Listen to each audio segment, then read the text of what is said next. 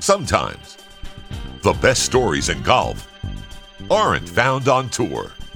You'll find them at the back of the range. And here's your host, Ben Adelberg. And welcome to the back of the range. I am your host, Ben Adelberg. This is episode 299. Hope everyone is doing well this week. The conference championships are coming to a close, and that means that NCAA regionals are right around the corner. Lots of champions were crowned in the last few days. I was out in Hutchinson, Kansas for the Big 12 championships, saw Oklahoma defend their team title at Prairie Dunes, and Ludwig Aberg defended his individual title. It was cold, it was windy, a little rainy, but we got all 72 holes in, and as I said earlier, everyone is now looking towards regionals. That means I'm taking a little time off before heading out to Scottsdale for the national championships. Don't worry, I won't be that far out of pocket, still going to have some episodes coming out, and I'll definitely be monitoring everything that happens at regionals for both the men and the women. My guest on this episode is Fred Biondi, one of the stars of the University of Florida men's golf team that just captured the SEC championship after defeating Vanderbilt in the match play final. Fred's rise in the amateur game is incredible. He has had a fantastic career in Gainesville. Fred is from Sao Paulo, Brazil, and some of you might be thinking, there aren't many great players that have come out of Brazil. Well, you're right, and Fred is actually the highest-ranked amateur ever from Brazil. He's also the first Brazilian to ever compete for the international team at the Palmer Cup. We spoke about a few lucky breaks that he's received along the way that led him to play college golf, and what the future looks like for him as he makes the eventual transition to the professional ranks. Now, this episode was recorded before the Gators headed to Sea Island to play in the SECs. And one of the last questions of the episode that I asked Fred was, how are you going to beat Vanderbilt? Well, they did, and his answer to that question seemed rather prophetic. So I'm sure you're all going to enjoy the way he answered that question. As always, follow the Back of the Range on social media. There's always new content popping up on Facebook, Twitter, and Instagram. You know where to find all of it. Go to the website, thebackoftherange.com. And before heading into this episode, don't forget that our friends over at Imperial Sports have an entire collection of hats, shirts, and visors with the Back of the Range logo on them. They're for sale over at imperialsports.com. Now you can have one that shows your support of the Back of the Range. And if you use the coupon code BOTR15, you guessed it, you get 15% off. Now, there's a link right on the homepage of thebackoftherange.com. So head on over there to pick up some merch.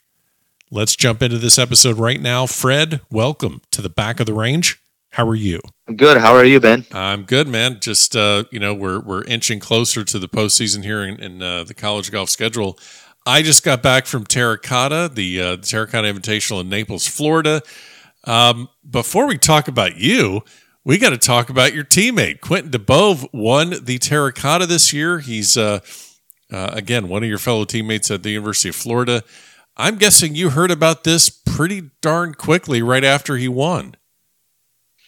Yeah, our whole team was pulling for him, and we couldn't really tell because he was one back. I think JC texted on the group chat that he was one back with three to play, and there was a bunch of guys kind of in the mix. And then we were trying to watch, and then we get a video from one of our teammates there too of Q making a putt on the last, and we had no idea what was it for. And then I think it was Gio, and Gio said that he won. So yeah, it was a huge win for Q, and he led for one hole that whole tournament. I know, and the right one, and he came in clutch and to win, and pretty good timing for us. Yeah, you. We were just talking about earlier. You have you're a senior at the University of Florida, and you have one of these teams in the landscape of college golf right now. Obviously, playing very well. and also a very deep team. And we will talk about that at a later date. But yeah, you're getting ready. You're actually leaving for SECs at Sea Island in just a few hours. So yeah, Quentin playing well just really adds into the mix. We'll talk about your team in a bit, but I really love your story. Love how you've kind of grown in the game of golf. So let's take it back to the beginning. Let's get you introduced properly to people that follow the back of the range. Native of Sao Paulo, Brazil. When did you get into the game of golf? I first got into the game of golf when I was 4. My grandpa had a golf course himself. He had like a weekend house a couple hours away from the city, and he built a 12-hole, I think, golf course with like a clubhouse, a range, and I have like flashbacks when I was little, going out there with him and just kind of hitting balls and sure and messing around. And I actually seen some videos of it. It's actually pretty funny. But you were not any sort of a track man back then, were you? There's no swing. Yeah, swing no, outs? it Okay, was. no. I was wearing full soccer uniforms and just running around the golf course. Love it. Yeah. So he ended up selling the property. I don't know, like not long after that, and I didn't play from like when I was 4 until I was 7, and golf is not very big in Brazil. It's actually probably one of the smallest sports. It's very hard access. There's not many golf courses. It's very expensive, and sure, people just don't know about it. And I used to play once a week from the age of 7 until I moved to the U.S. when I was almost 14. I used to only play on Wednesdays. Because my school went from 8 to 5, and I didn't have time because the course would close. So Wednesdays, my schedule was from 8 to like 1, and I would leave with my brother and my cousin. And by the way, my brother and my cousin did not play golf anymore, and went there and just hit balls and have a lesson for an hour and just messing around. But I was always a very dedicated kid, and I was always just kind of stay there until dark, and they would go out and go eat and whatever, and I would just stay there and hit balls and try to get better. And but I wasn't very good. I don't think. I mean, I would win tournaments in Brazil, but the competition is so little. So honestly, just kind of like people like lied to me saying I was good in a way. It made me believe because I was playing against almost no competition. So that kind of kept pushing me and inspiring me to like be better. But yeah, that's kind of how I went about it. And when I was 14 or 15, I decided to spend 6 months in the U.S. I went to sports academy, and I never came back. I'm still here. So I love So first of all, your grandfather builds this course at his house. Now, was it open to the public, or was it just his golf course? No, it was his own private place. He used to bring his friends out there. I think I remember I saw a book on it the other day, and it was like a 12-hole golf course with like there's 18 different tee boxes. Right. So like you could play like 18 holes, but there's only 12 greens. And but no, it was only for him and his buddies. And but yeah, no, he actually took it pretty seriously. Like I remember like having like a nice clubhouse there and stuff, but it doesn't exist anymore. So when you started playing in Brazil in junior tournaments, and then you fast forward, I mean, that's your start competitively in the game. Is that what drew you into it? Or, I mean, I find it hard to believe that like this is like one day a week. That's all you really played golf? Yeah, I mean, it's funny because I used to live about 45 minutes from the golf course, and I used to play every Wednesday. I leave school and go hit balls in the range and stuff. And then sometimes in the weekends, I would be like, I asked my dad. Of course, I couldn't drive at the time. I'm like, I asked my dad, like, hey, can you drive me to the course or whatever? And he'd be like, no, like, weekend is family time. Like, you stay at home. Right. But no, like, yeah, some weekends, maybe like when my grandpa was playing, like, I would like, he'd pick me up and we go play. But like, I'll play with like his friends. And right.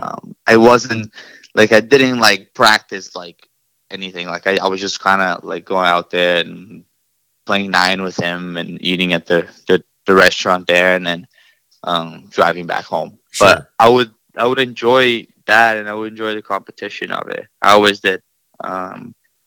But I grew up playing way more soccer than I played golf. And I remember telling friends like, "Hey, like I can't go to, I don't know, this birthday party on Wednesday because I have to practice, or I can't go whatever because I have a golf tournament." And they're like, "Golf? Like what is this?" Right, right. But Yeah, like right now, like here in the States, every kid, like, at 11, 12, 13, that's really serious. There's always some sort of a junior tournament to play in, and they have a coach, and they have they're at a country club or a practice facility. So you're basically that age, and you're kind of getting teased and picked on. Like, what is this golf thing? Like, you're going, what?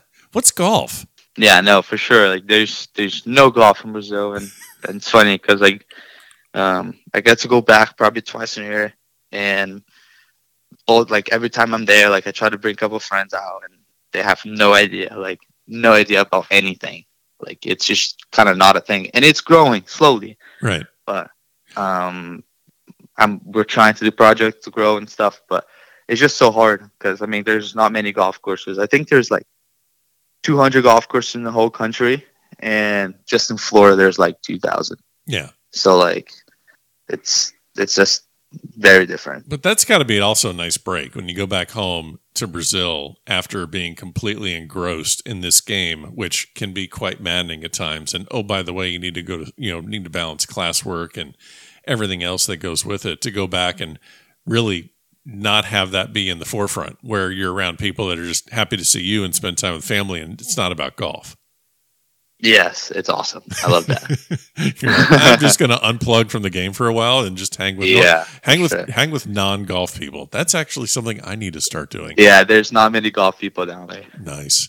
So you get to Florida, and this is obviously the start of your rise in the game, and not just because you're in the States, but also because you get connected with the Florida State Golf Association. You're a back-to-back state junior amateur champion. You player of the year in 2016, or I'm sorry, junior player of the year in 2016. When did you kind of start finding your way? I know you mentioned you started going to the sports academy down here. What was that culture shock when you go from playing once a week with minimal competition and probably minimal, practice facilities, to starting at a sports-specific academy in Florida? That had to have been just mind-blowing going that. It was definitely different because I was always so focused on like school in Brazil. School was very hard and stuff, and I was just playing golf kind of fun. When I decided to move to the US, it was for 6 months, and it was to like get better at golf, but also like kind of learn English a little better. Sure. My English wasn't very good, and the easiest way to do it is like where you don't have an option, you have to speak English. Sure. So I moved to this academy, and I don't know, I loved it. Like it was in Port St. Lucie, Florida. It's a pretty small town, and one of the instructors there is still the guy that I work with in my swing, which is Matt Dijon, and is the same guy that honestly just kind of changed me as a player. And got there, and I really enjoyed all these people because it was very kind of an international culture. There was people from all over the place, and met a lot of really nice friends, and enjoyed the practicing every day and stuff. The school part was a little hard at first just because of the English, and the culture is very different. But I was a pretty outgoing guy. Like I kind of got along with everyone very well. So there wasn't many. Like there wasn't hard for me to kind of change and kind of adapt to this culture. But yeah, the practice was definitely different. Like had first time was getting like told what to do, like go chip or go putt, or right. No, this doesn't look right. Like maybe you should change this. You should change your grip. You should shoot. But like I kind of got it, a lot of things pretty fast, and whatever they told me to do, I did it a lot. So I kind of like I got better really fast, but I still, like, once I played, I still remember like when I first moved, like I played some like challenge or like South Florida PGA events, right? And I was like a mid-70 shooter, and I realized that like No, it wasn't that good. Like I was getting beat by a lot of people here when in Brazil I was winning with no skill set. So I go out there and I started getting better and then got better fast and kind of won some tournaments and kind of understood more about the game and told my parents I wanted to stay for 1 year and told the school in Brazil because I was supposed to come back and then they were okay with it. They were going to transfer the credits and then this year was ending and my dad was like, you gotta go back. Like I can't lose you when you're 15. Same as my mom and then he kind of gave me an ultimatum like you gotta do something special to stay there, like you gotta make it worth it. And that's when I won the state junior and got like a bunch of like schools were recruiting me at that point. Yeah. And then that's when I decided to stay. That's okay. So I'm taking a lot of things from that. First of all, you make this meteoric rise when you just get there. So you're really just an open book and you're open to any, Yes. I mean, you're really open to any changes that they're suggesting, which is, I mean, this could have gone many different ways. I mean, if you don't connect with Matt DeJohn or you don't connect at that school and do well, then there's a good chance that your junior golf career comes to a close. You go back to Brazil and there's no Fred Biondi. Yes, for sure. Wow. So what were the things that they really had you kind of work on at first that you think led to your quick ascent? And I'm asking so that parents of juniors and juniors listening right now are going to think, okay, you know, my son or my daughter, or if they're the player themselves, are thinking, okay, I'm 13, I'm 14, I'm kind of in this rut where I'm shooting a lot of 76, 78, 79. You know, maybe I'll shoot even par ones, but then I'm back and I shoot 80 and I'm kind of stuck in a rut. What were maybe some of the things that very quickly improved your game? So first, Matt and Mike, which is the two structures that I kind of work with today, they ran the place and they have their own academy now. They kind of told me how everything worked really. Like, what can I do to shoot better than all these guys? And first they explained to me, I was always like a perfectionist. So I always try to do whatever they told me to do. Like I was trying to do to like perfection. Like I was out there like grinding on only like if they told me to hit that specific shot, like I was there hitting that specific shot until they told me not to. Wow. So Matt especially kind of changed a little bit, a couple things in my swing and make me understand like how can I control the ball flight in a way. So he's like, the only really things that you have to care about is having a good short game and knowing where the ball is going off the tee and with the irons, right? He's like, if you get control that better than most people, you're gonna do better than most people. So he made me honestly like I play most of my junior golf and kids that know me from junior golf like seen it. I used to only hit punch shots everywhere. So I used to never really do a full finish.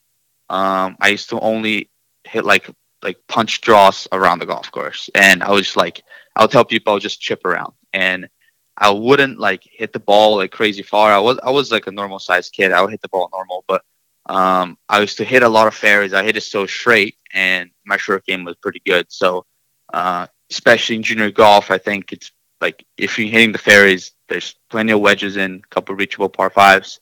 You're gonna make birdies. You're gonna shoot in the par. You're gonna win tournaments. So they just kind of explained to me like these things. They kind of put a lot of importance on putting and stuff, but mostly like understanding what I had to work on to like make sure like I knew where the ball was going.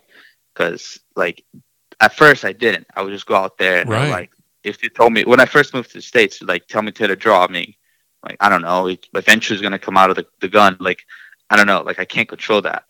But once they kind of explained to me like the ball flight laws and like how everything worked and made me work on these things, like I understood what I had to do to control it and kind of went from there. This is really great stuff. I'm just thinking about this. So you're hitting probably punch shots. So you're basically swinging it like 75, 80% on the majority of your shots when you're in junior golf. Yes. I mean, like it's kind of funny because every shot, like every picture I have for me hitting like a finish junior golf. Everything shoulder It's to like shoulder. I have both of my arms straight. Like the club is not passing it, like not wrapping around me. Right. Like, and I used to just hit every single range ball I hit. It was like that. And I mean, like you worked because like the face control was really good. And that's one of the reasons why my swing it is the way it is now. Like that's one of the reasons why like I have really good face control nowadays because of that. And yeah, I wish I even started sooner. Yeah. It just kind of, I played with it in junior golf, and that's what I believed, and I didn't care what other people tell me. I was just like, I was hitting it way better than I ever did, because when I moved to the States, like I wasn't that good, and that helped me become better than most kids very fast. Well, and I think it also applies even more as technology becomes more and more of a part of this game, and people talk about ball speed and swing speed and launch angle, and they get so I see it with a lot of juniors too. They get so in love with hitting the ball far or high, or what's your swing speed, what's your ball speed, and they forget that after you hit that ball, you have to find it and hit it again.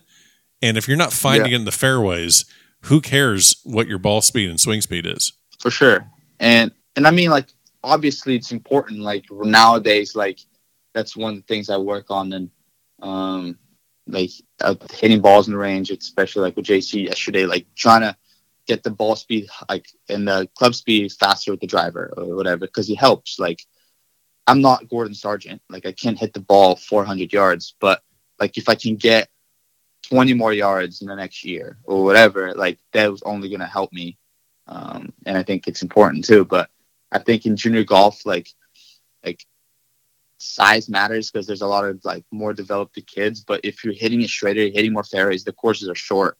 Yeah. So like you're going to make birdies if you're keeping the ball in play and knowing where the ball is going. Well, you mentioned JC. Let's talk about this guy, your head coach at Florida, JC Deacon. When did you first meet him? I'm guessing after winning a couple state junior titles and racking up junior tour wins. Your name gets bounced around quite a bit. Probably had a lot of coaches looking at you. Florida is such a hotbed of junior golf. I mean, there's as we mentioned, there's the Florida Junior Tour, there's AJGA tournaments, there's all sorts of opportunities for you to compete and get in front of college coaches.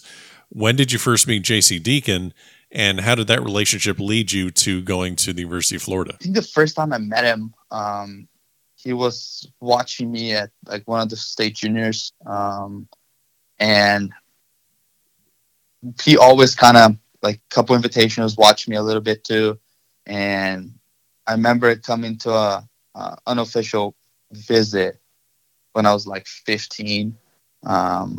And Mike Berger, which is one of the guys that also works in the academy, was like a diehard Gator fan. Whole family came here, and we drove up together from Port St. Lucie, and I did a whole tour here. And it was my first visit, and I didn't know like what to expect. I was like kind of shy, like intimidated at the time. Like, sure. Showing all this like shiny things here at Florida, like meeting all these new people, and it was awesome. JC was great from the start. Like I just really liked how he was, not just as a coach, but as a person too. Like I think that really matters to me, and like to my family in general. Like he's gonna be my boss for 4 or 5 years. So like I want to be like, he needs to be like a good role model on and off the course, and I think he was great. But then I remember like the second time I won the state junior, there was a massive rain delay, and I had quite a couple college coaches watching me at the time, and there was a rain delay, and I had to play like 4 holes, and I had like a 4 or 5 stroke lead, and he was the only coach that stayed there for like 3 hours. I didn't even know where, and came back to watch me, and just little things like that. I felt like just showed how much he cared. And I don't know, that's just kind of, it was a little edge he had on the other guys for sure. Yeah, that's a big thing. I mean, like coaches coming out, they just want to see what you do on the golf course. But yeah, that's a great story about he just kind of hung out, because sitting in a 3 or 4 hour rain delay when you have a lead that you're sitting on, that's kind of nerve wracking too, especially for a junior. Yeah. Yeah, that's awesome. So you not only have Coach Deacon there, but you and I have spoken about this guy, in the USAM documentary, and then also just I've seen him. Actually, just saw him at Terracotta. Um, I can't not laugh when I think about Dudley Hart, assistant coach at Florida, 25-year PGA Tour veteran. He is super intelligent when it comes to the game, but also his sense of humor, and you can't help but smile when you're around Dudley Hart. I mean, even I laugh all the time when I'm around him. Yeah, he's definitely a funny guy, and has helped me change my game and kind of take a step on the better direction right now. This last 2 years that he's been coaching at Florida has been amazing.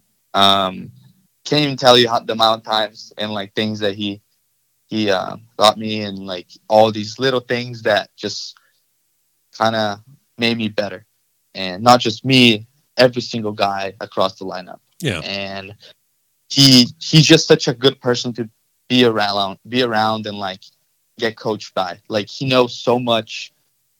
He's such a funny guy. I've never seen him in a bad mood. Yeah. I've never, like, if it's 6 a.m. we're in the facility like warming up, or it's like super late at night, like give him a call. Like he's always in such a good mood. Like his family is amazing. He's just kind of just mentored me through so much. I mean, he caddied for me at the USM, at the US Open, and just little things. Like if I have a doubt with anything in golf, outside golf, if it's anything related to like golf, I just ask him, and I trust them 100%. And he has been so good with like kind of depressurizing everything at Florida. I felt like there's a lot of times that we weren't doing as good as we should, and there was a lot of pressure. And he just kind of came here and was like, "Hey guys, like we're gonna work as hard as we can. We're at home. We're gonna go play the tournament. We're gonna do as best as we can. No matter if we win or we finish last place, we're gonna come back home and we're gonna work the same amount." So it's like he the way we went about things and how he did things here is just world class. And he turned his program around, and I'm not afraid to say that. And he has been a big time addition for us for sure. Yeah, and also I'm guessing with other guys on the team that have professional aspirations as well.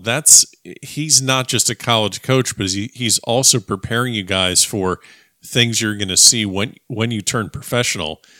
For him to have his card as long as he did, for him to be that successful, he's probably giving you tons of information that you're going to need at the next level that you're probably not even thinking about yet. For sure. Even like little things, like I'm coming, like my college career is ending right now, and it's kind of that time where there's club companies and people are interested on like me, and they're telling me to try some things and whatever. And he's the guy that I ask questions if I have to. Like he's the guy that I trust about with like when I was talking about agencies and when I was talking about club companies, and even like on the golf course, how to deal with some scenarios. And he knows because I trust him, and yeah, he goes like really good about it.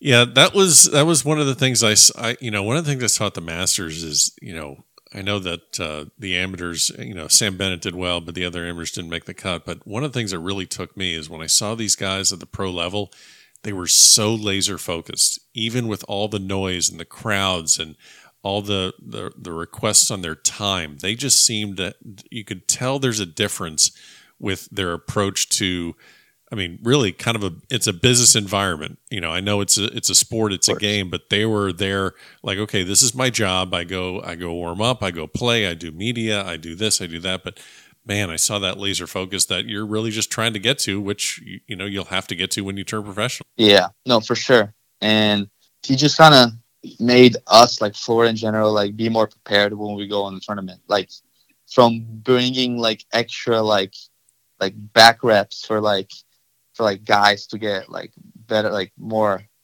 like warm in the morning, or from giving better numbers the day before, from numbers that we even think about, and just kind of how he plays the golf course. And he just knows so much. So it's really good. Like when he's on a par three, and it's gonna happen multiple times this season. Like I go there and he tells me all these numbers, and I love it. He just has all these things in his head, and he tells me, and I kind of like I'm over this ball so more like way more committed than I would be if he wasn't there. Yeah, and it's great. He has been a great addition, and just by being around him, like when we're on a trip, like it's so much more fun. Like he's just laughing, making jokes all the time. I mean, that guy makes jokes out of everything. And oh, he picks on me all the time when I see him. He likes to come up and yes. And also the problem with him is that when he puts his sunglasses on and his hat real low, unless you're really, sometimes I don't see him. He sneaks up on me. He does it quite a bit. Yeah, he does it a lot. I want to talk about Bostic. So this is Mark Bostic is your home course, and you have spent, thousands of hours there. You probably can't even think of how many hours you spent there. But that is where you've really honed your craft as a collegiate athlete. And as I said earlier, I really like providing solid information to juniors and parents of juniors that are kind of entering that recruiting process. They're trying to figure out where they're going to play college golf. And juniors can go on these trips, and sometimes they'll base their decision on the practice facility and how flashy it might be. Now, Bostic is not the flashiest facility in the country, but clearly has produced results not just for your team, but for plenty of Gators that are on the PGA Tour right now. By way of advice to juniors, coming from someone that you've won multiple times in college, played on national teams, you played in a major, as you talked about, what's the most important thing to keep in mind when looking at a facility so that you can know that you can get as much as you can out of it? Yeah, we talked about this all the time. Bostic is just like a semi-private golf course, and it's like an old Donna Ross. It's a really cool layout. Yeah. But like it's not a brand new golf course. We don't have a brand new facility. Like it's great. Like our facility is great. Like it has everything you need to become better. Like, and you go to other schools, and I mean, I heard there's so many other schools out there. Like Tennessee, I heard it's awesome. Like Auburn and Vandy, like they have amazing facilities, and like that's amazing. Like that's great.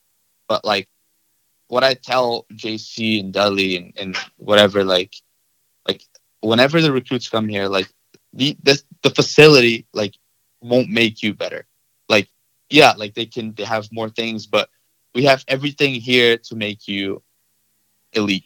Like there's every lie you need. There's really fast greens, perfect golf balls, like hitting bays, everything. We have perfect weather all year round. And like Boston, it doesn't look that flashy, but we play tournaments over here, and there's like our home event, like single digits under par wins, and even less than that. And it's not that easy, and we get to play other golf courses around here, but I just think that Boston it's like if I make the light here, it's literally 45 seconds away from where I live, and a minute away from here. If I make the light, that's awesome. It's like it's super close. It's perfect. Like the range, like Dudley actually has helped a ton. He put a ton of like money and effort into the back facility, and they repainted. They took a bunch of stuff out. We added some new technology. I mean, we have a bunch of TrackMans and stuff here, but I think that we have everything we need to become really good. Like a nice wedge range, and a big enough range for drivers, and really good golf balls, like a lot of like turf to hit from, and perfect weather. So I think that like if you're showing a 15-year-old all these like cool flashy things, like and shiny things, like they're gonna love it.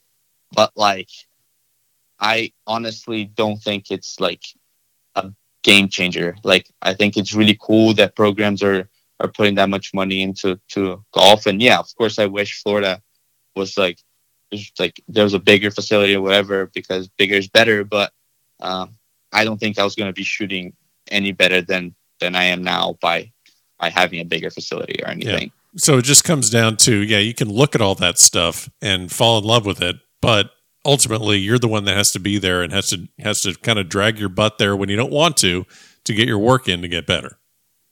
Of course. Yeah. Now, we talked about, you're Brazilian. I couldn't help but notice we have Yushin Lin on the team. He's from China. Gio Manzoni's from Italy. Pagden's from England. Mm-hmm. Quentin's from France. You're the only Brazilian. What about connecting with other Brazilians on campus? I mean, I know you're around the guys a good majority of the time, but what's your cultural experience been? I mean, do you get any sort of taste of home even when you're in Gainesville, Florida? There's not that much in Gainesville. I mean, I have a couple Brazilian friends. There's actually a swimmer that's from Brazil here. Okay. And my freshman year, there was a girl on the basketball team from Brazil. But, like, it's not very big, and because there's no soccer. If there was men's soccer, it would have been different. Like, there would be a lot of Brazilians here. Like my cousin played soccer for UCF, and I got to meet a lot of his friends, and there's half of them are from Brazil. So I get a little taste of home, couple friends here and there, but not really athletes from Brazil. But as I tell other people, like the South American culture is very similar. Talked to a lot about with Mateo about it and stuff, and there's other Latin people here, and I think that's the culture is very similar there too. Well, you mentioned Mateo, and I definitely wanted to talk a little bit about the international team for the Palmer Cup. You made your debut, and actually, at this moment, you're the only Brazilian that's ever played in the Palmer Cup. So that's another first, and I think you're the highest ranked amateur ever to come out of Brazil. So a lot of really carrying the flag, especially at team competitions. Most people listening know a lot about Walker Cup. That's a U.S. versus GB&I competition. Palmer Cup is U.S. versus an international squad. So you just have a wide variety of guys on that team, and ladies. It's men and women. So I know Mateo was on that last team that was victorious. Aberg from Texas Tech, he's Swedish. He was on that team. Mm-hmm. I'm guessing there's just a lot of, and kind of similar to President's Cup, a lot of international pride, I'm assuming, when you go into those kind of formats. Does everyone band together pretty well to try and take down the Americans, which you did, obviously, in Switzerland? It was great. I got to meet a lot of people. There was so many characters out there. I mean, Aberg and Mateo are sneaky funny, aren't they? Yeah, I know. Mateo was my roommate, and I know Mateo since we're very young. I mean, since we're playing against each other in like some random South American country, and like we know each other for a while. We've been friends for a while, and I roomed with him, and he's hilarious. Mateo was really funny once you get to know him. He was great, and I mean there was a bunch of other guys too, and Cristo really funny. Like there's just so many guys out there, and he was great, and we bonded pretty well. I think everybody on the team was pretty tight and had a lot of jokes going on, and we had a lot of fun. And we played good golf. It was fun, and it was in an amazing place. Geneva was definitely special, and with a pretty good group of guys and girls. So it was great. Yeah, it's and having that international flavor on your team, I guess, also really helps. I mean, you have a really dynamic team. I mean, you have a former number one ranked amateur in the world. That's Ricky Castillo, played Walker Cup in 2021. And then you have Yushin, who's won 2 Asia Pacifics. He's played in 2 Masters. You have a lot of guys on this team that have accomplished a lot on an individual level. And I'm guessing that pushes everyone that much harder because everyone wants to be the top dog on a team. So how does Coach Deacon and Coach Hard kind of keep the team dynamic moving smoothly at Florida when you have really a lot of alphas on that team? You have a lot of guys that have accomplished a lot individually.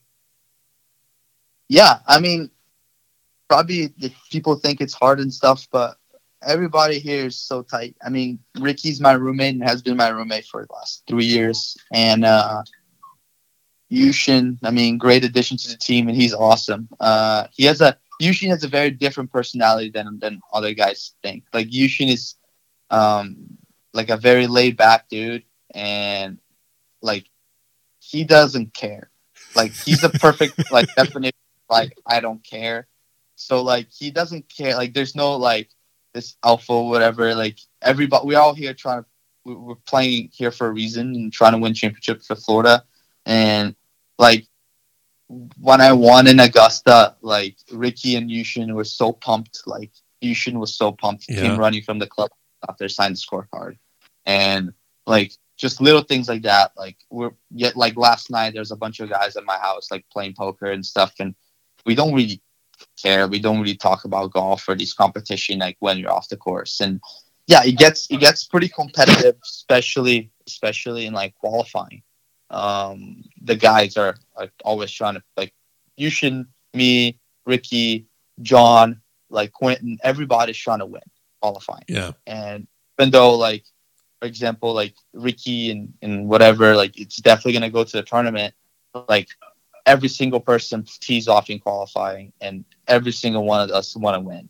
So it just pushes us to be better. Like this weekend, we played a match play event just in between us here, and he's all friendly, but we all trying to beat each other. Like we don't care. Like we all trying to beat each other, and that competition between us and how deep our team is like pushes everyone to be better. You're qualifying. You know, it's funny that you mentioned that because I'm thinking, okay, the tournaments and the competition in college golf is great. You know, especially the SEC. You have so many great teams.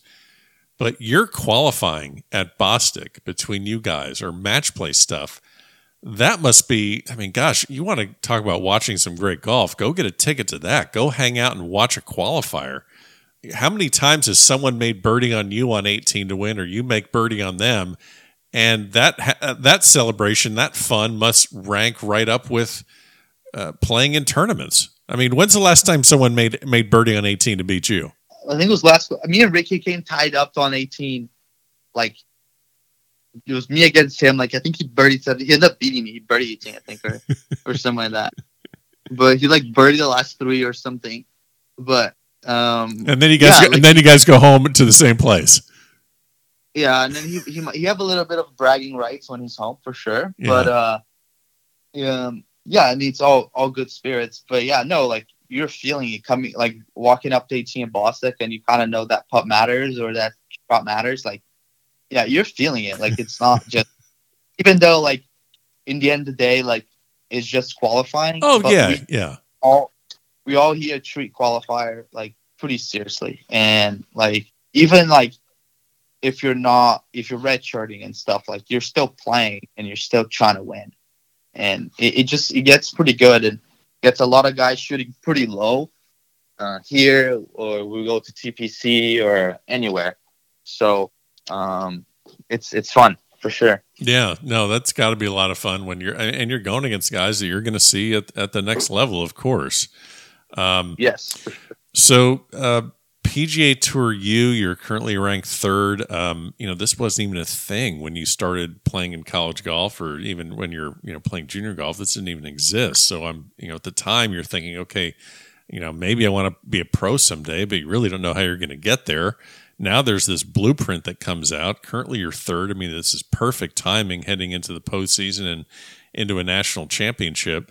And it's something that other people on your team are in. Ricky's thinking about that. Yushin's thinking about that. I guess this kind of ties into, just keeping that nice competitive balance on the team. Do you look at those rankings and pay much attention to them, or do you more focus on just if I play well, the team does well, and then ultimately that'll pay off for me in the end? Yeah, I mean, I'm not too caught up on the rankings. And even though they're everywhere, I mean, no, it's hard to avoid. And text me like, "Hey, like, congrats for that. Hey, like, whatever. Like, this win got you to whatever."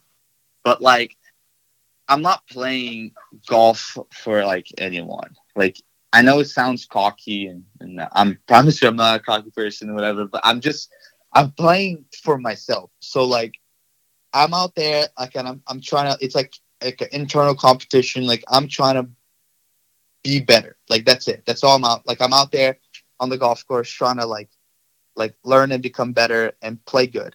And that's it.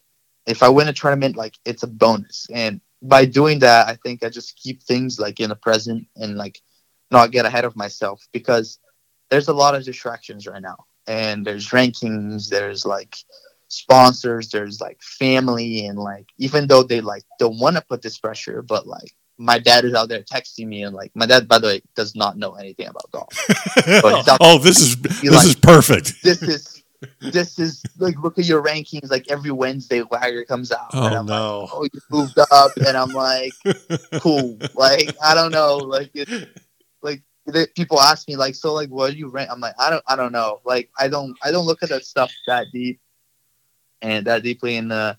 And I think it's awesome. Like, don't get me wrong. Oh like, no, I know where you're coming from. I know you're like I'm really like lucky to be in this position. Like I've done some really cool things that